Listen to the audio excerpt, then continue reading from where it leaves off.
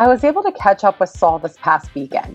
I visited him at one of my favorite venues, Philadelphia Distilling, where he works on Sundays. We shared in our grief over the recent loss of a Philadelphia institution, a Don Trinidad, chef, friend, father, and all-around wonderful human. I want to extend my deepest condolences to his friends and family during this incredibly difficult time. And if you visit any of the three Pistolas locations, be extra kind and tip extra generously. Saul shared with me he had personally experienced even more loss, including a friend from college who recently passed due to cancer. A reminder that you never know what someone else is going through. In this episode, Saul talks about the loss of his father and the time that he spent at home after almost a year of being apart from his family due to the pandemic. But he also talks about the influence his father has had on his love of cooking and how he approaches ingredients to make his absolutely delicious cocktails. During the pandemic, Saul competed in various cocktail competitions, including Power of the Palate, a national competition created by Black Restaurant Week. As of the recording of this episode, he was competing for the Eastern Regionals, in which he advanced and made it all the way to the Elite Eight. While Saul did not advance to the Final Four, he's still one of the most talented bartenders I know and just a joy to be around. If you stop by Philadelphia Distilling, he currently has a fantastic cocktail on the menu called Venture with a Pistol, made with Blue Coat American Dry Gin, Turkish apricot, sparkling wine, and Urfa Biber. That last ingredient I had to Google, but it's a dried Turkish chili pepper from the Urfa region of Turkey. This will all make so much more sense as you listen to Saul talk about his ingredients and his inspiration. Thanks so much for listening and enjoy the following episode, Cocktails and Community, Respecting Your Ingredients with Saul Thomas. My guest today is Saul Thomas, one of my favorite bartenders here in Philadelphia. He works at two amazing cocktail spots in the Fishtown area, one of them being R&D, as well as Philadelphia Distilling. He's also very, very involved in cocktail competitions, which we are absolutely going to dive into later on in the episode. And I've always just been such a huge fan of his, but it made that much more sense when I read the words that you had put in your bio. I've recently kind of been working on my own core values and realized that both personally and professionally, I am all about hospitality, collaboration, and humor. And, things that were very important for you were power of connection. Laughter is the shock absorber of life. You love to seek out people and experiences that bring you joy, and your advice to just believe in yourself, be present, take chances. I'm literally buying everything that you're selling and will continue to do so. We met back in, I guess it would have been 2016. At the time I was working for a local beer wholesaler in Philadelphia, and you had moved here to open up the newest location for Destination Dogs, a spot that the original location is in New Brunswick, New Yes. Jersey. And so I had several of my brewery reps who covered both parts of Pennsylvania as well as New Jersey. And so they had already worked with the owner. And so it's MG, you gotta get in here. You gotta meet these guys. And so did, and I was like, here's our portfolio. You guys were so kind and brought in a bunch of my stuff, even invited me to friends and family. And, it just blossomed from there. So even when I was no longer in the beer industry, no longer working in sales, still loved coming into Destination Dogs and visiting you. So, and, then the pandemic hit and Yep. so Like a hammer. like a hammer. So, tell me about your time at Destination Dogs and, whose idea was it for the frozen aviation cocktail? Because you well know that was one of my favorite things and one of the things I kept coming back for. The frozen aviation was crazy. It was a really cool thing. It was something actually that we started talking about back in New Brunswick before we opened up the Philadelphia location. Jimmy, who's the head chef and one of the main creative guy behind the concept and owner of Destination Dogs, had an idea for that. He actually, including everyone else who was an owner of the company, were all bartenders in New Brunswick originally. They worked at a pretty well-known place. Oh my gosh, what's the name of the place? I'm blanking on the name now. Oh man, it's a martini bar. Ooh, this is crazy. I don't know. In New Brunswick, because I am not Clyde's. familiar. It's called Clyde's. Clyde's. Okay. Yes. Okay. So I know it's someone's name. Clyde's with a Z. So Clyde's is a little popular spot on a kind of off the main drag, right off the main drag in the center of New Brunswick, and a lot of the industry people in New Brunswick went there for cocktails. Very popular happy hour spot. And so it became kind of a following for them. These guys, when they were kids, were going to school at Rutgers and then got jobs in the industry and stayed in the industry. And they eventually left after building reputation as, popular neighborhood bartenders, started other businesses and came back with this concept of destination dogs. So I, at the time, was living in New Brunswick, working part-time retail at Manor Public, taking classes at Rutgers, studying cell biology and neuroscience with the intention of becoming a neuroanesthesiologist. And I was super into food. I had started doing these private events with my buddy Jack way back in college, back when I was in Kenyon College before Rutgers. So Jack is from Gladwin, right outside of Philly. And so when I moved back to to New Brunswick, to New Jersey, Jack was back in Philly. He was working as a chef in local restaurants, and he started kind of this city garden in the plot next to his apartment up here in my neighborhood where I currently live in Northern Liberty's Fishtown area. And I would come down from New Jersey and help Jack kind of cultivate this plot of land. And we would do these little dinners, we call them beer dinners, with our buddy Jeff Ramirez, who at the time was a junior brewmaster at Iron Hill Brewery in Maple Shade, New Jersey. I believe Jeff currently runs his own brewery in DC called Denizens. I haven't looked him up recently, okay. but yeah, so that was his passion, the beer side of things. And Jack and I were all about food. Food was something that I got passed down as a passion from my family, from my father mainly, and from my mom as well. Hospitality a lot from my mom, cooking for my dad. So Jack and I would cook these meals for random groups of people, sometimes at his house and often at little spots that were closed on like a Monday or Tuesday, which is often happens in our industry. So some places are currently closed, some places are still open. Especially so now, there's a lot of places that are closed Monday, Tuesday. Yeah. And before that, it was kind of a popular time to be closed. That was a slower time for smaller restaurants. So there's a place called Sonata that was up here in the Piazza area that we cooked at a lot because his friend Mark Trapea was the chef proprietor there. I think Mark currently does some stuff with the museum right now on their catering side. And we did things at Sam's Morning Glory. We did things all over the city. And I would come down from Jersey. Jack and I would prep the food for the dinner, cook entree courses, like a full like kind of prefix menu. So it was anywhere from, I think the smallest number of courses was 7, largest with like amuse bouche were 14. Good and gravy. We would pair each one with a different beer or beverage. And it was cool because we took this kind of wine dinner thing and made it more casual, definitely more Philadelphia. Philly's always been a big beer city, and we use a lot of Jeff's beer knowledge and our total knowledge to kind of create this cool casual experience for our friends and extended network. And then after we were done, we'd clean up the spot after serving, and I would go out with Jack and Jeff out into Philadelphia and visit all these bars and restaurants. And I fell in love with the Philadelphia hospitality scene back then. This was before 2016. This was started back in 2009. So I've been coming to Philadelphia since 2009 doing these things. And I actually had a small portfolio of photos because Jack would sometimes have his photographer friends come to these events of the things that were going on. So during the actual event, when I wasn't helping Jack cook, I was kind of the maitre d' for the event. So greeting everyone and explaining the dishes and why we paired things. And Jeff would sometimes be there to talk about the beer pairing specifically.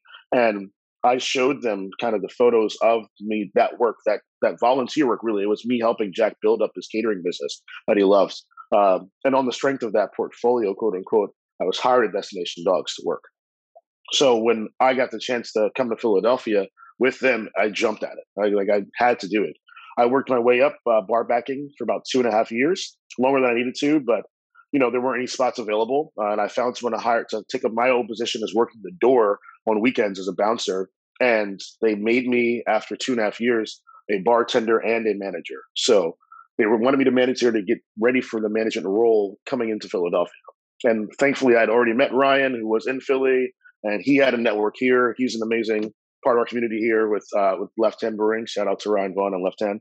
And I met UMG. I was through that connection. And, Ryan is a dear friend. I stayed with them for a while when I first moved here. They were kind enough to let me live at their house for a little bit when they were down in South Philly on Wharton Street. And that was right when they were getting married. So I left shortly after that, found another place. Thank you for letting me crash here. I'm going to go find my own place now. Yeah. Thank you. Well, the wild thing about that is that another side interesting anecdote about me moving to Philadelphia is that I've been saving up all this money to move here. And then, among the many, many woes of opening a new restaurant, the people who were hired to deal with, I think, the HVAC system in our kitchen made a major screw up. So our opening was delayed from May to September.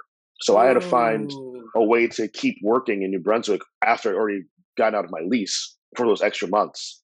A lot of things happened. Long story short, I ate up a lot of my savings.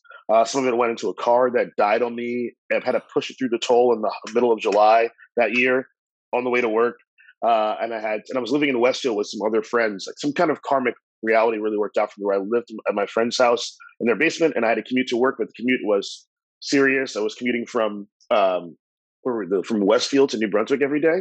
How So I'd far is wake up that for early. someone who's not familiar with New Jersey? It's like 30 minutes maybe or so. Not so far, but it is far if you don't have a car. It's annoying if you don't have a car. And I didn't have a car at the Oh, time. My brother okay. lent me a car that was not great, basically. It failed me. So I put a lot of money into trying to keep that car alive, but it was basically, it died. Like the mechanics told me after I already put a lot of money into repairs that it wasn't worth any more money. So I said, okay, I'm going to stop doing that. So then I was commuting. I was waking up early, catching the train, taking an Uber to the train at Rahway Station, the train down a few stops to New Brunswick, and then I would walk to work. But on the way back, as I was usually bar backing, or I was closing the bar at that point, I wouldn't get out until after 2 a.m. because we were open to 2 every day. So I would get out at sometimes 3 after we were done closing. The train was not running, so I was forced to Uber back from New Brunswick to Westfield. Like a half-hour Uber ride adds up every day that I Oh, work, for and I worked a sure. lot of days. So I came to Philadelphia with way less money than I had originally had because it kind of zapped a lot of the travel and commuting to work. And some friends of mine whose parents lived in Philadelphia who are doctors. Uh, the backstory of that, this which is also brief, is that I was in their daughter's wedding, and I was asked to kind of watch their house while they were on their honeymoon. It's also they were staying with their parents at the time. And this happened. Their wedding was right before Hurricane Irene, Oh, so mm-hmm. so they got married. They went on their honeymoon. Irene hit New Jersey in the Mid Atlantic region, and they were the parents were in Philadelphia working, and they couldn't get back because of the weather. So they had a generator on the side with gas, and I kept that going with gas that I was buying from the nearby gas station that I was able to get to, and kept their house from being flooded because they were in like a flood zone. Wow. So all their wedding presents from their wedding and all their like childhood memories were in this basement in their house, and I was there at their house, keeping everything like dry, basically, like just checking the weather, checking the gas lines. For a couple of days when we had serious rain, so and since they were so grateful for that they let me stay with them in Philadelphia rent free in Old City for the first, I want to say, 6 months. That's So I amazing. was here rent free, living in Old City and commuting to work in Center City, and like it was a great life. And I saved them. I regained my savings doing that. I wasn't paying rent, and we all know how expensive Old City can be. And it's a wonderful historic part of town, but it adds up. It's a pricey place. Not a lot of industry folks live there because of that. So I was lucky, fortunate to live there. And I used the extra money I earned doing that to go out as a new restaurant manager, as a new bartender, to spend that money at bars and show love that way by tipping heavy at my friends' bars. So I started to build up Destination Dogs as an industry location with my own energy. And then thankfully the owners were all about that vibe, having been in the industry themselves, not absentee owners that were very involved. So we had an aggressive happy hour. We had awesome cocktails. We brought in some ideas that we had from New Brunswick down there, and we kind of wanted to mirror the beer program of being mostly about cans and some really awesome rotating drafts. Really, lots of options available for everybody. Something for everybody to come in and sit down at the same bar and be happy, be satisfied with the beverage choices. And the food is amazing, very casual, approachable food. Late night kitchen, which was great for our industry brethren and sistren. So it was an amazing spot, and I started getting into the cocktail scene of things more through that. I'd always had a passion for beer. And so the first task I was given was to take over the beer program, and then working with Destination Dogs people and seeing how that you really move behind a bar and what you can do with these really cool ingredients started spurring on a passion for making cocktails. So that's definitely where it started in a major way here And in one of Philly. those, So what, and I think you remember the name of the cocktail at the Friends and Family. I had a whole yeah, lot of was it Chinard and Feathered? Is that what it was yeah, called? And Chenard and Feathered. Yeah, it was delicious. So it was yeah. the initial cocktail menu pretty similar to what they were doing in New Brunswick, or did Yeah, so the first cocktail menu was a mirror of that because they were actually testing the franchisability of Destination Dogs. So initially, they kind of like people had like, oh, is this a chain? Like, no, it's not a chain. There's only one place in New Brunswick. We're a new spot here. You may have heard of us if you're from this like kind of general region, because we'd got a little bit of buzz about that. But Chenard and Feather was a creation of Bonnie, who's awesome. She's a manager up at Destination Dogs, I think currently still. She's engaged to Michael Park, one of the owners, and it was a more bitter Negroni, basically. So we used gin, we used the red opportunity, we used Campari, and we split Fernet and Chinar in the cocktail as well, with some Angostura bitters and some citrus bitters and a little bit of lemon as a zest. And it's really, really, really good. Like kind of played up the Amari aspect and like really give this vegetal compound a little depth to this bitterness of a Negroni. Negronis are great on their own, but this is like, if you like Negronis, this is a more bitter, like in your face, awesome flavor Negroni. So they're delicious. And one of my favorite cocktails from our old menu. Oh, so good. And then, so while you were managing bartending, is that kind of where the competing in cocktail competitions began? Like, is that where it kind of started? Because I know you were definitely participating in them while you were working there, because I think I remember Bob and I came in the one time and you had this whole like ridiculous story about like you thought you had missed your flight or it was like on the wrong day, and it was like this whole like debacle because I think you were flying, or maybe it was like a camp, some sort of so that was later down the line, but that's I'm like, man, that is a story. So one of the benefits of the competitions is at a certain level you usually end up getting to travel to either the place where they distill or brew or make the actual spirit or beer, depending on the competition, or you go to some kind of regional area to compete. Philadelphia, thankfully being kind of a somewhat mid-Atlantic hub, was often the center point for a lot of the regional locations for competing. So I didn't have to travel too much to just enter and successfully get in the first stage, but I did have to enter in the first place and hear about them. The way I heard about them was mostly through my peers in Philadelphia. So there's an organization called United States Bartending Guild, and there's a chapter here in Philadelphia. And I am currently the president of the chapter in Philadelphia. Oh, I didn't realize that. Mm-hmm, yeah. At the time, I was just, a bartender interested in learning. And the foundation of the USBG is to support and promote the education of bartending and increase hospitality and its awareness throughout our country and the world. It's part of a global organization called the International Bartenders Association. The USBG is kind of the North American arm of that. And America has always been a great place for cocktail innovation and creativity, and it's our unique options and vibe and creativity and kind of multicultural aspect is really like taking cocktails to a new level globally. So now a lot of these cool concepts and techniques are being mirrored and even often made better, like improved upon in other foreign places that used to hold on to very traditional methods are now trying new techniques, similar to kind of what happens with beer. We have so much more access to what we can do with beer here than the super strict laws that you see in Europe. So I had friends who were in the USBG and, urged me to join it to learn and to grow my knowledge and grow my experience and network. And the USBG also works with major brands to host cocktail competitions. You don't always have to be a member of the USBG to enter, but it certainly helps, and sometimes you do. So I heard about this competition. The first one I entered was hosted by Herradura Tequila, and it was the margarita competition. It was they called them the Tequila Legends competition. It was you had to basically make your best version of a margarita, and you entered, and the winner got to go to the Hacienda in Mexico with the other winners from other regions. And in previous years, they'd had the next level of competition. Who judges these competitions? Like, how does for that first round? Is it how does that work? So the judging is usually local. So they usually will hire some people who are, the quote unquote luminaries in the field or well respected and known in the area to judge it. Often they might hire someone who's competed before, who has experience in competitions and knows what to look for in terms of a rubric, like understands the judging system, or it might be someone related to the brand as well, or it might be someone who, often it might be someone, at the time I wasn't the president, it might be someone who's the president of the local USBG chapter, might be a judge in the competition, or it might be someone who's won the past year who's still in market, or someone who's blind, or is it, do they know who is connected to what cocktail?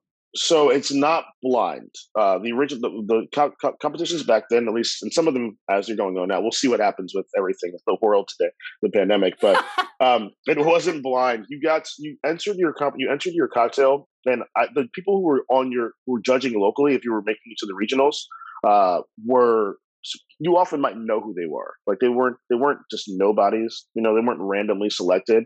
The people who judge you going into that actual round were just from the company themselves. So they would hire other people. I don't know who they pick to judge those parts, but it's usually Okay. someone who works for them, probably someone who's won before at a national level for the competition. And it's also usually based off of what you submit. So you typically submit a recipe, Okay, a that's what I was going to photo, ask. Is that and kind of like description. part of Yeah.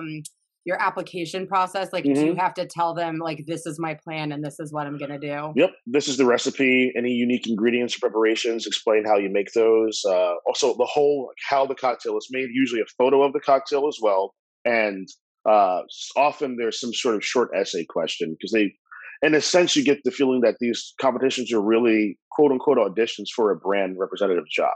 They want people Mm, who kind of advocate for their brand, who know the brand, and the reward is they'll send you to Mexico, basically, or send you somewhere. So I wanted to go to Mexico badly. I wanted to meet other people who were competing at that level across the country. So it was my first competition. I won with a margarita that I called trabalenguas. So it means tongue twister. And I actually used a local pepper, a pepper that Jack grew at his farm. So to bring that back, my buddy Jack, who I started these dinners with that city garden, the farming bug bit him hard, and he stopped cooking and started farming full time. So now he runs a farm called Urban Roots, and he sells his produce to a lot of restaurants in the area. So often would use his produce in my cocktails as an ingredient to try and use the local vegetable aspect because my culinary creations always typically start from food and they go from there with flavor. So I think about like a food item and how I can use the spirits that currently exist or infusions in a way to really elevate that element and bring that into a beverage for someone. So with that dish, I made a margarita, a traditional build using their reposado tequila, so a little more depth in the flavor to some degree with Herradura reposado versus the blanco. And I made a ají dulce is the name of the pepper. I made an ají dulce juice, so I just juiced the peppers. They're very thin peppers. They have this really smoky, like they seem like they're going to be really hot. They look like habaneros, but they're not spicy really at all. It's like a smoky vegetal kind of character. It's really awesome. And so I did that. And I also pickled some of those peppers, and I used a bar spoon of the pickled juice on top of the margarita to kind of float to mimic the salt and rim of a margarita, but with mhm. a different kind of a complexity. And fresh grapefruit juice, lime juice, reposado, and the ají pepper juice. So at first, it smells like it's going to be like a spicy margarita, but it just tastes like this full, fruity vegetable character, and it was really, really cool. Got a lot of good ideas and feedback from that. And I called it trabalenguas because it means tongue twister. So the idea was it kind of plays with your sensation. Like you taste it, you think it's going to be spicy, and it's actually kind of smoky and sweet, and it kind of builds in the complexity and flavor as it's on your palate for like a ride. So Well, talked speaking about of that. margaritas, you made at an event that I attended, hosted by our mutual friend Meredith, who was Hmm. actually on season one of Beyond the Venue podcast. You made this like absolutely delicious watermelon margarita, and I know you had a different name for it, but Yeah. um, it's.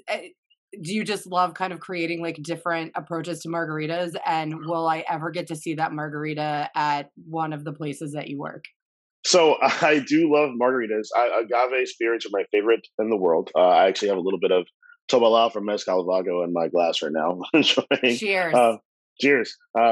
Mm, so good every time. Margaritas are great. They're the most popular cocktail in the world, and for a reason. When they're done well, they are incredibly refreshing and balanced, and it's a lovely way to experience fresh citrus juice, and a little bit of sweetener, and this wonderful agave as well, typically in the form of tequila, which is made from Blue Weber agave specifically. But you can play it up with different things. It's a wonderful baseline for playing with the idea of what a cocktail can be, using as few ingredients as possible, fresh as possible, to deliver this experience.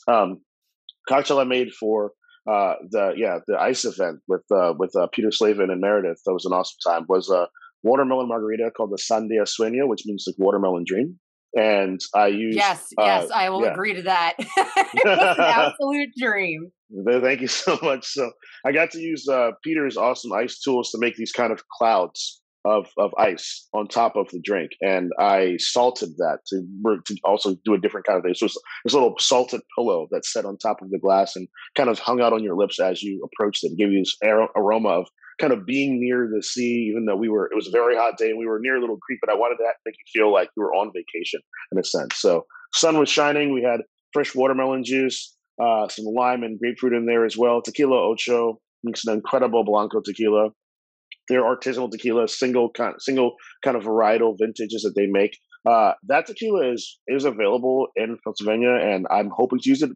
It's actually part of the parent company that I am with Philadelphia Distilling. So Samson and Surrey is a collective of brands. They kind of all are co-part owners of each other's distilling company. So Philadelphia Distilling is where they make Blue Coat gin and a few other products. So people know of it as Blue Coat, but it's Philadelphia Distilling. Philadelphia Distilling, tequila movement behind Tequila Ocho, Mezcal Vago, Few Spirits out of Indiana. They make awesome bourbon, rye, and American whiskey. Are some of the companies that are under the umbrella of Samson and Surrey. So as a person working there, I have some access to those things. We don't carry them at Philadelphia Distilling because of the specific laws in Pennsylvania. So we would have to have Tequila Ocho send us up a large amount of that and bottle it at the distillery, which we could do in order for us to sell it on premise. But Okay, as an employee, I can access it. And as a consumer in Philadelphia, you can access it. So other bars sell it. We actually do sell Ocho at the other bar that I work at, R&D, on Frankfurt Ave. And as long as watermelons are in season, I'm happy to make it. So if you tell me you're coming up, I'll get some watermelons, juice them, and I'll have that ready for you. I can't give you the watermelon, the salted pillow on top because I don't have Peter's amazing. Yeah, you're not gonna have Peter show up with his ice truck. But I can make something. I can make like a saline spray and give you a little of that. Yeah, that'd be cool. You gotta make do.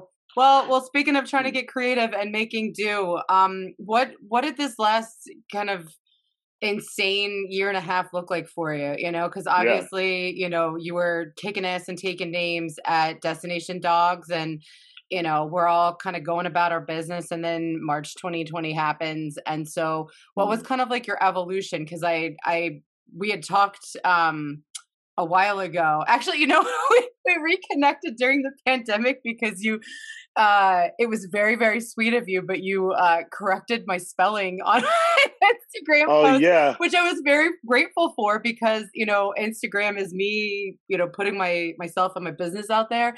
And I used the wrong to suit your tastes. And I used the wrong suit. And so you privately messaged me and it's like, hey, and also it was a lot better that you messaged me instead of putting it in the comments. Oh yeah. People do that all the time. So it's so very rude. Sweet. And so I was like, okay, perfect. I'll update the Canva post and redo it. Thank you so much. Yeah. And then it's like, well, how are you? What's going on? And so I guess at the time, Destination Dogs was looking for a new location because at 1111 Walnut, it just got to be ungodly expensive for the rent. And it's like, we can't do this anymore. Let's find a new home. So what was kind of all of that? And then obviously you ended up at R&D and Philly Distilling. Yeah, I mean, I, like everyone else, a lot of my friends were near the top of their game, so to speak. We were crushing it for the year before that year. I was doing, Destination Dogs is doing better than ever. They were talking about actually making me kind of the director of like beverage operations for the company. So they were interested in opening new locations. They wanted me to create a menu plan and a beverage program plan for the company as whole. And I was probably going to have Philadelphia be my base, but travel more with the company to open new locations. It was a super cool idea, and everything got just, the wind right out the sails. Pandemic cut everything off of the knees. And I'd at that point done enough competitions in Philadelphia and gotten enough recognition from brands as kind of a person to talk to about competing or being involved with helping push brand ideas in this collaborative learning atmosphere that competitions can be as in this market, which they hadn't really had that much before. A lot of people in Philadelphia just never really entered these competitions. They were around and they thought about it, or they never really entered them seriously. Brands have had a hard time getting people to show up to events, and I was trying to change that culture through my own experience and action, and also advocate it on behalf for us, because it was a chance for us to learn and meet new people and get out of our wonderful bubble of Philly. I mean, I love this place, but I like to see other people do other things too, and you can't get everything from one spot. So it was important to me to expand my horizon through these experiences. And when it came to a halt, and these brands had a little bit of money left over for their budget, they were thinking of ways to support our community. So I was someone they talked to about what can we do? Like, I was also the USVG president still, or I wasn't the president, but I was a director. I'm still a director of the chapter as well. So it's kind of a separate role, like an overseeing role. I'm also on the council as the president. And so I give them some ideas, and they're figuring out ways to kind of help us out financially within the legal, parameters of what they could do. They couldn't just give us money directly, but they could have us design cocktails or do sort of talk. So I did a lot of that for a few different brands. So I was a member of a few different panels about the experience of being a person of color in our industry during the pandemic, and was paid for my time during that.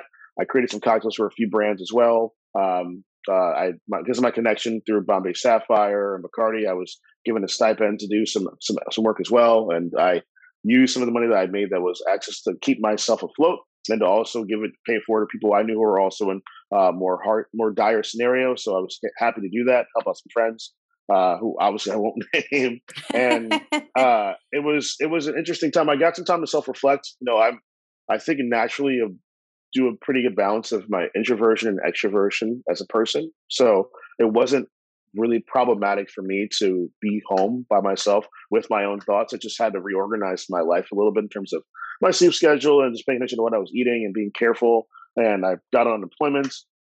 That was going okay. It took a while for it to come, but it did come. Like, it's actually down to my last $100 when it finally all came down. Because I was filing and it hadn't come in for whatever delay, and then I got a huge chunk of money one day, paid off a bunch of old bills, and was back to okay. My life's been like that financially. These roller coasters of like getting a lot of savings and all getting depleted. And like so, I'm at a more stable place now, thankfully. But I just used my experience and my personality to kind of blaze my own trail. Something I learned from my dad. It wasn't going to work out for me to try and find a bar that was still open and not adhering to pandemic guidelines. Like, that was risky and something I didn't want to advocate for or promote. So when I got the chance to get back into the game of working, I did it carefully. I was, because of my connections, one of my friends, Rich Liebensberger, who was the Origlio rep. I don't know if you know that guy. He was on the beer side of things also. He talked to the people at Moriarty's and got me a job in there. And I started to work there. And then my friend Genevieve, who works for Net, got me a job at Blind Barber. And then Canyon Shayer is a bartender friend of mine, talked to me about working at Philadelphia Distilling. And I had friends who worked there before, and I was close to home, and I knew it was a great bar. I wasn't sure about the money scenario, but that ended up being very lucrative for me. And then I was literally about to go into my second day of training at Philadelphia Distilling the next morning after doing a cocktail photo shoot, which is another thing I started doing for Terramana Tequila. When I got call, I was at work after the shoot at Blind Barber, got a call from my brother. Unfortunately, that my father had passed away. So I left for all of March and then came to be with my family and help them with that process. And it was the main upside of that was that it brought us all together after being apart for so long in the pandemic. So we were happy to all be there together. And it was a good thing for all of us to be able to experience that together and not have to do it separately. I think a lot of families went through that, that sort of thing, losing someone they cared about. It wasn't to COVID, it was just his own health issues. But it was definitely a blow for my family. It was something that I kind of prepared myself for beforehand. And I was fortunate enough, since I live here, and even though I was in the pandemic, I was in Philadelphia and they were only in New Jersey. Occasionally we saw each other when it started to become safe enough to do that after we were both vaccinated. We kept the distance. We weren't, they came down once and they sat outside and I was upstairs, like kind of talked through the distance, So I got to see him in ways that my brothers didn't. And that gave me some time to get closer to him in this weird space that we were in, just being in the world and being a family, separated because of this, which a lot of people can relate to. But yeah, and I came back to Philadelphia. Basically, the job was still on the table for me at Moriarty's and at Philadelphia Distilling. So I took those jobs. That's Blind great that Barber, they were. Yeah, that was they great still that needed they were the help. yeah. And they were happy to have me back. Blind Barber had moved on, and that was okay. It was a good break for us. I'm not familiar with Blind Barber. Is that in New Jersey or is that? No, it's in Philly. Yeah, it's a small. It's on Sansom wait a minute. Street. Is that Bryce Harper's bar? He is a part owner of the bar. Okay, but that's how I know of it. It's like a barber shop and a cocktail It's a barber shop bar? and a speakeasy, quote unquote, behind it. But there's no code; you can just go in when it's open. And I was, it was a cool location. just wasn't working out. I'm not going to bad talk them. It just wasn't working out for me in a way. Sometimes And it's just not they a were fit. Yeah. they were very nice. I mean, literally, it was the middle of my shift on a Friday night. There, when I got the call, they allowed Ugh. me to leave. They were very cordial and gracious about that. I'm so grateful to the managers for dealing with it that way and giving me the option to take that time. So I let them know as soon as I knew when I was going to be back, and they had already found someone. They said they would let me know, but it ended up being good that we had split. It was a good break. So I went back to Philadelphia Selling, and I was at Moriarty's, and I got an opportunity to go to R&D because they had one of their very tight knit staff members was leaving the industry, and Mhm. they had all been working together since they opened. So it wasn't a place you could get a job really, Right. and that was one of the things that changed in this new world, new pandemic world, is that people were shifting out of these positions and kind of moving around and finding new places to work. So they knew who I was. I knew who they were. They were in my neighborhood. I would go there whenever I could to get a good drink, you know. And I recognized it early on as a place that I would have liked to have worked if I wasn't so tied into Destination Dogs, so fully ingrained in their program, because I believed in that thing. When I put as much as I could into that company without being an owner, honestly, of Destination When Dogs. I was So curious, like what the timeline was with, like, when did you kind of realize that, all right, Destination Dogs is not going to be finding a new home, and like I need to move on and do something yeah, else? well, I think that is something that isn't like even totally fully sank in for me. It's just I knew that I couldn't wait for them to find a new place. Like For sure. there wasn't going to be work for me with them until there was. And in the meantime, I needed to continue to be who I was and create and work and enjoy my life. And I needed to work to do that. So I'm just fortunate that I'd done enough work in Philadelphia as a bartender who people knew to get these amazing offers at places that I respected, and to be able to understand like who to talk to about these places and to make sure that it was going to be a good fit for me. So I'm very lucky. I can walk to work. Both my places are within walking distance of my home. I know the people who are involved at all levels I need to know within the company, so who I respect and whose values are similarly aligned with mine. Uh, Very and important. they very important, hugely important. And the diversity is growing in both of those places also, so that's important to me. And yeah, I am very very lucky with my current scenario. I had to leave Moriarty's because I couldn't do that place and Philly Distilling and Yeah, R and 3 D. jobs is a lot. It was a lot. It was a On lot. top I was of about all to the start. competitions that you participate in as Yeah. well, and, Hmm. overseeing the USPG, like, you're busy. I'm busy. I You're try to very stay busy, busy. Yeah, but it's helpful to be busy, and it keeps me on my toes, literally, like moving around and trying new places out and figuring out ways to kind of lift Philadelphia up. Uh, Trying to be a young leader in this city. So I think that this place has so much to offer, and both these places I currently work are great places to experience a great cocktail, and they care about what we do in our industry as well. So they're for collaboration. They have a spirit of that, and that's obviously it's important to me. And we have a great time doing it. We have fun, we laugh, and we work hard. So Philly I'm in a good Distilling is spot. one of the most gorgeous places in Philadelphia. That was one of Speaking of the venues, it's really nice. that is one of my favorite venues, and that was actually one of the places. I can't believe it was 2.5 years ago at this point, but my friend Hal, who is, I guess I call him an amateur photographer just because he doesn't do it professionally, but he's very talented and has taken several classes. So he did a photo shoot with me. Yeah. So I did like the whole hair and makeup so I could have like promotional photos for my Hmm. business for MG, the venue specialist. And I was like, we have to go to Philly Distilling because it's just It's so beautiful. I I think I know how. Also, I'm yeah, pretty sure. yeah, Yeah. absolutely. Oh, Yeah. absolutely. You absolutely do. Yeah. Yep. He would come in My to play friend, pool yeah, my yes, he is in a pool league. and So bowling, not right? just pool league and bowling. Hmm. So, and Nice guy. our weekend visits to stop by Destination Dogs in the past. So, Yeah. um well, when it comes to the cocktail competitions, do you have anything on your radar or anything that you're working towards or preparing Yeah. for? Yeah. So they're kind of in semi full swing again. I mean, mostly they're doing it virtually and finding ways to make it work. And what I think they hope is a post Zoom fatigue era, which I don't know if it's totally true, but I mean, any of us who were still sort of working in this industry in some capacity knew that most of the chance for education opportunities were via Zoom. So a lot of us got tired of just logging in and trying to cheers a very sterile screen like this. It didn't feel the same. So it's hard Especially to. when we're such hospitality people and like I love know. interacting with human beings. Yeah, exactly. And the vibe, it's a different thing. It's a little more. I don't. It's not phony. It's just less organic. Less feels less authentic, even though it's actually happening at the same time. It's just odd. It's an odd way to operate for us. It's a new mode of trying to do these things. So I actually am currently in a competition for Maker's Mark with Maker's Mark partnered with Black Restaurant Week, organization Oh, that started okay. in Houston, Texas. They do a few different restaurant weeks throughout the country in different major areas, and they started last year. This is their second year doing this cocktail competition called Power of the Palate, and the goal is to find the best Black bartender in the country.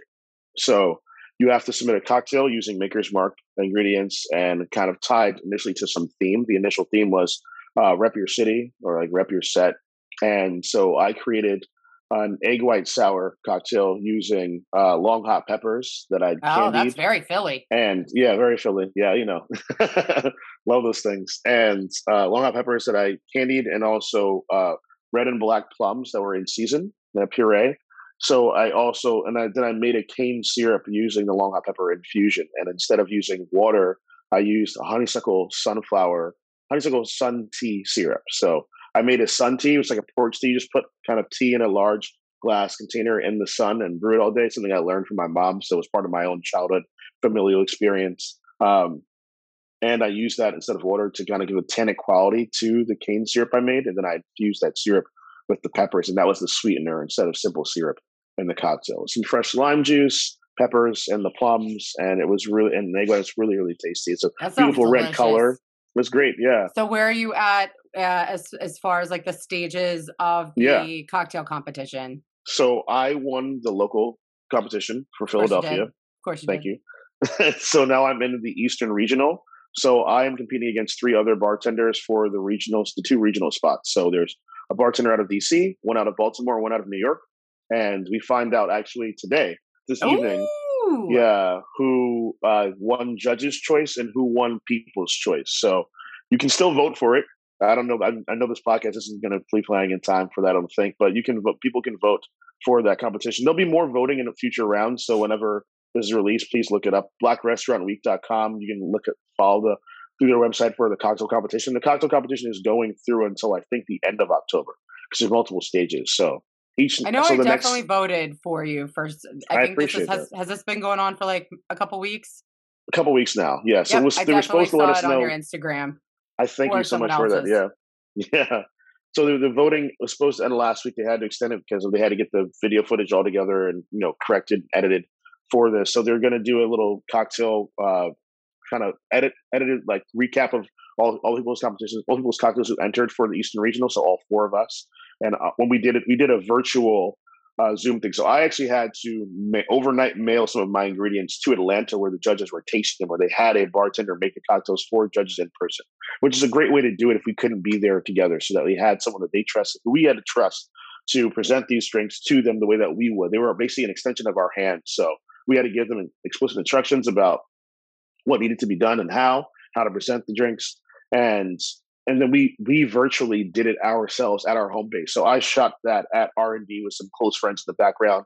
My mom came down, and I dedicated the cocktail to my mom and dad's union because the sun tea is something I learned from my mom, and learning to cook, which I applied some of those culinary techniques to the process of making some of the garnish that I learned from my father to the drink. And it was very fitting because Black Restaurant Week is all about, that innovation in the kitchen as well, and partnering with Maker's Mark to make this cocktail thing. We know that food and drink pair well together when they're done well, so I wanted to kind of bring that together. And I made a little dish that was one of my father's favorite dishes as a complimentary snack to the cocktail that I presented as well. So What it's was really the nice to have her snack? there What for was that. the complimentary snack? Oh yeah, it's something my father used to call Italian tacos. So it's really good. You basically make a little meat sauce with some fresh mirepoix, so some kind of carrots, onions, and a little bit of celery and ground veal, cream of sherry, a little bit of some spice, salt, pepper, garlic powder, fresh garlic, and you put that on a little potato crisp. So you kind of mandolin slice potatoes, semi-thinly, deep fry them so they're crispy but still a little pliable. And you put a little dollop of like kind of like meat mixture on top, and you melt Gruyere cheese. Sorry, Fontina cheese on top. You put a little bit of pico de gallo and a little bit of red wine vinegar, and it's they're really bright, flavorful, and creamy and delicious. So That's awesome. made Well, several trays of that. that's awesome. I love to hear that. Hmm. But one of the next things I wanted to bring up, so one of the common themes that came up a lot in season one was talking about mental health, and especially now that we're really seeing, I think our world is starting to realize that like there's a huge reason why a lot of people are not returning to the hospitality industry. So whether it's front of house, Certainly. back of house, bartending, it's late hours. So um and also bartenders have been kind of known to be like a therapist where you Yeah. just get to listen to the person on the other side of the bar. So, has therapy a part of your life at all? Do you feel like a therapist when you're behind the bar? And I think it's probably a little bit different now with like creating the cocktails and spending a lot more time with the cocktail creation versus when you're like kind of pouring beer and have a little bit more time to speak to your Hmm. customers. But what does kind of like therapy look like in your world? So I don't currently see a therapist. I'm in the process of trying to find one. I do think it's very important and helpful for everyone. The same way you take care of any other organ or part of your body for health reasons, you need to do the same thing with your psyche. So I'm Mental health a is health. huge advocate for it, and it's something that I'm happy to see. We're starting to finally, not finally, slowly, but seemingly surely get a grip about being able to discuss openly. It used to be something that definitely in the African American community that was sort of a taboo discussion. If you were labeled crazy for any sort of reason that wasn't valid, honestly.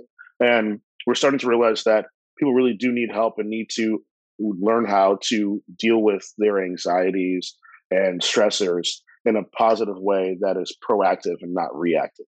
We're often faced with challenges that put us in a position where it's impossible to be proactive. We're being reactive because we haven't taken time to learn about how our minds and souls operate within our profession. So I'm seeing a lot of spaces for people in our industry to talk about their issues and to share how they've dealt with them, progressively and positively, which is amazing. A lot of that developed in the pandemic because a lot of us were stuck at home with our thoughts and weren't happy being there.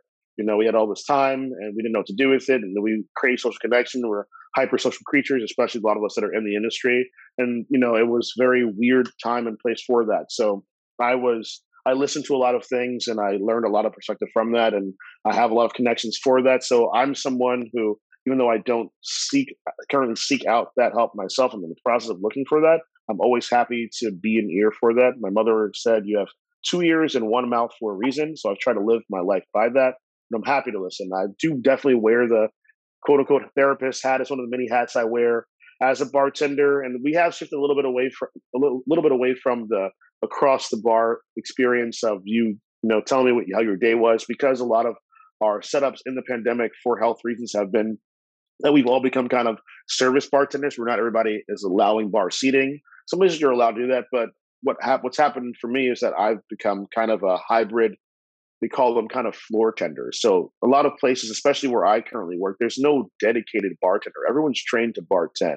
And it means that people who are on the floor who would have been who you might have called your server beforehand, not waiter, waitress, that's a bad term. Server is a bit person to say it, are people who do know as much as the person who's mixing the actual drink and may even know more than that person in terms of actual knowledge. So the guest is in a better place to experience this experience, and you can start to kind of have these conversations table side that you would have had at the bar. So there's still a little space for that. I still feel a little bit of that. My friends still come in and see me and we have discussions. It's just in a slightly different part of the building. That's all. So in my role in the USBG, I hugely support that. And a lot of brands have also now taken up the mantle of creating these spaces for us to do that. So they'll hire mental health advocates and coaches to lead discussions for people who are dealing with those issues in whatever capacity. And it's such a wonderful way for us to really start to tackle this problem of people not feeling they can come out and speak about what's really affecting them, and it really leads to a lot of pain and suffering in our lives. So I'm happy to see this kind of turn to the corner of what's going on. We still have a lot of growth to do in that field, but I'm here Definitely a for it. long way to go, Absolutely. but I Nothing. love the strides that are being made, and Hmm. so that's one of my goals is to just keep normalizing it and keep talking Yeah, about it. absolutely. So that's Absolutely. awesome that you're able to do that through the brands and through the USBG. Hmm. Well, Saul, the last question that I have for you today is, what is your favorite venue? Could be anywhere in the world. So my favorite, I would say my favorite outside venue is actually this place I haven't been to in so long, but there's a little farm in Vermont called on a place called the Mountain School in Vershire, Vermont, and I went there as a student in boarding school to live and work on a farm and learn about sustainability when I was a junior in high school. That's So amazing. it's just one of the most beautiful places in the world, and there's a little spot on there called Garden Hill. We all walked up there to have our graduation. It's like overlooks the Green Mountains in Vermont. It's incredibly breathtaking. It's where I want my ashes to go in the apple orchard just up the hill from there. Like it's just amazingly beautiful spot. That's indoor. Sorry, that's outdoor.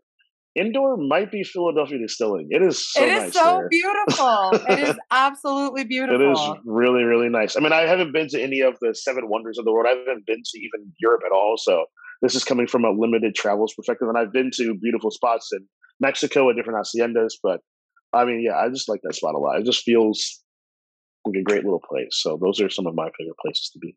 Well, it's cool to hear about the farm. So it sounds like the farm life has been in your blood for quite Yeah, some time. sometime. You Yeah, were always destined to be working with your buddy on his farm here in Philadelphia. So, yeah, um, well, can you please let our listeners know how they can follow you and stay up to sure. date with all your moving and your shaking, as well as if you wanted to highlight the places that you work as well? Absolutely. So I work Thursday, Friday, and Saturday at R&D Cocktail Bar. It's at 1206 Frankfurt Avenue. You can follow them on Instagram at RD Philly, or you can look at the website R&D Philly. I think it's their website name, and it's an amazing As the cocktail letter experience. R, ampersand, letter D. Ampersand D. Yep. So like Thank you. research and That's what development. research and development, because we research and develop cocktails. So that is an incredible place. Team is led by Aaron Deary and Risa Miller, and they do incredible things. And it's a collaborative experience. So they do lead it, but we are often tasked with helping develop cocktails or names or kind of ideas for the menu, and it does change periodically as well. And a good amount of time actually. They opened up a couple of years ago and kind of catapulted themselves high up to the list of very good cocktail bars in the city. So I have a blast working there. Very creative space, very dedicated team, and a solid team as well. So it's a friendly place. It's a Outstanding customer not service. stuffy. Yeah, Yeah, you don't feel like bad if you have questions, and no, not everyone's at super all. lovely that works Not there at for all. sure. Yeah, and you can also go there and just get a highlight if you want on the cocktail. It's totally fine. Some good snacks, but it's definitely a place that's focused on the beverage experience more than the food. And there's plenty of great food around the area too. So we're Yeah, a really no great shortage of spot there. restaurants in Fishtown. At all, at all. And then on Sundays, I am at Philadelphia Distilling's Tasting Room. So beautiful bar. And Sundays are usually a bit of a slower day for us on average compared to the weekend. So it's a great day to work. Also, if you're in the industry, it's 50% off cocktails all day on Sunday. Now, So it's define a, industry. Do venue specialists count for I that? think they do. I think Or they do maybe count. former beer reps. I think they totally do. And we are generous. It's a wonderful place. So we can do that. Actually, speaking of that relationship that we have, MG, I am trying to get them to do the frozen aviation there at our frozen machine. So just so you know, and we use They Blue Coat probably Gin, won't of course, have a as a big bonus. buck hunter machine, but I can't do that yet, but you can always go treat the barcade and play Buck Hunter if possible.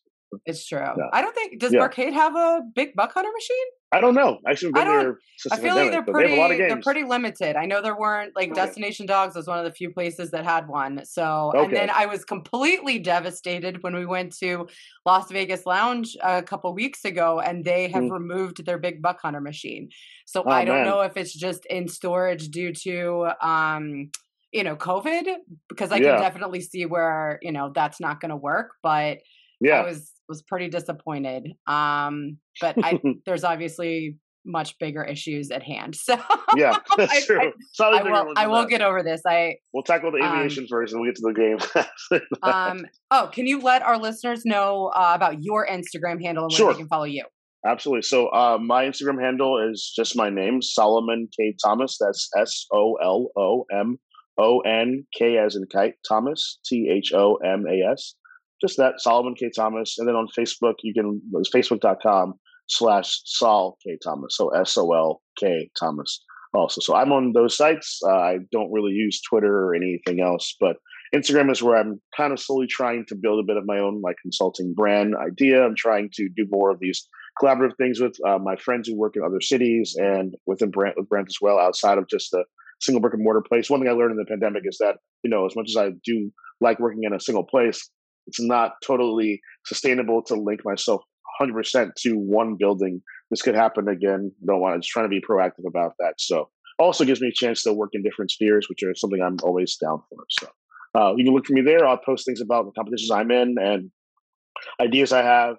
And in terms of the United States Bartending Guild, please look that up if you're interested in learning about it. You don't have to be a bartender to be a member of that at all. You can be an enthusiast or on the brand side as well. There are different membership tiers for that. It's just a great resource for learning about more about just what you can do with spirits and how to elevate hospitality in our neighborhoods and in our own community. So that's usbg.org is the website. And it's a great place to learn and meet people. So. Well, I'm definitely pulling for you, and I hope that you get some tremendous news about the cocktail competition this evening. Thank you. We'll absolutely share that news with our listeners, and I really appreciate you taking the time to hang out with me today. I've absolutely loved this conversation, and look forward to seeing you in person again very soon. Yeah, let's make it happen. Come visit me. You know where absolutely. I am. All right. Have a great day. Thanks, MG.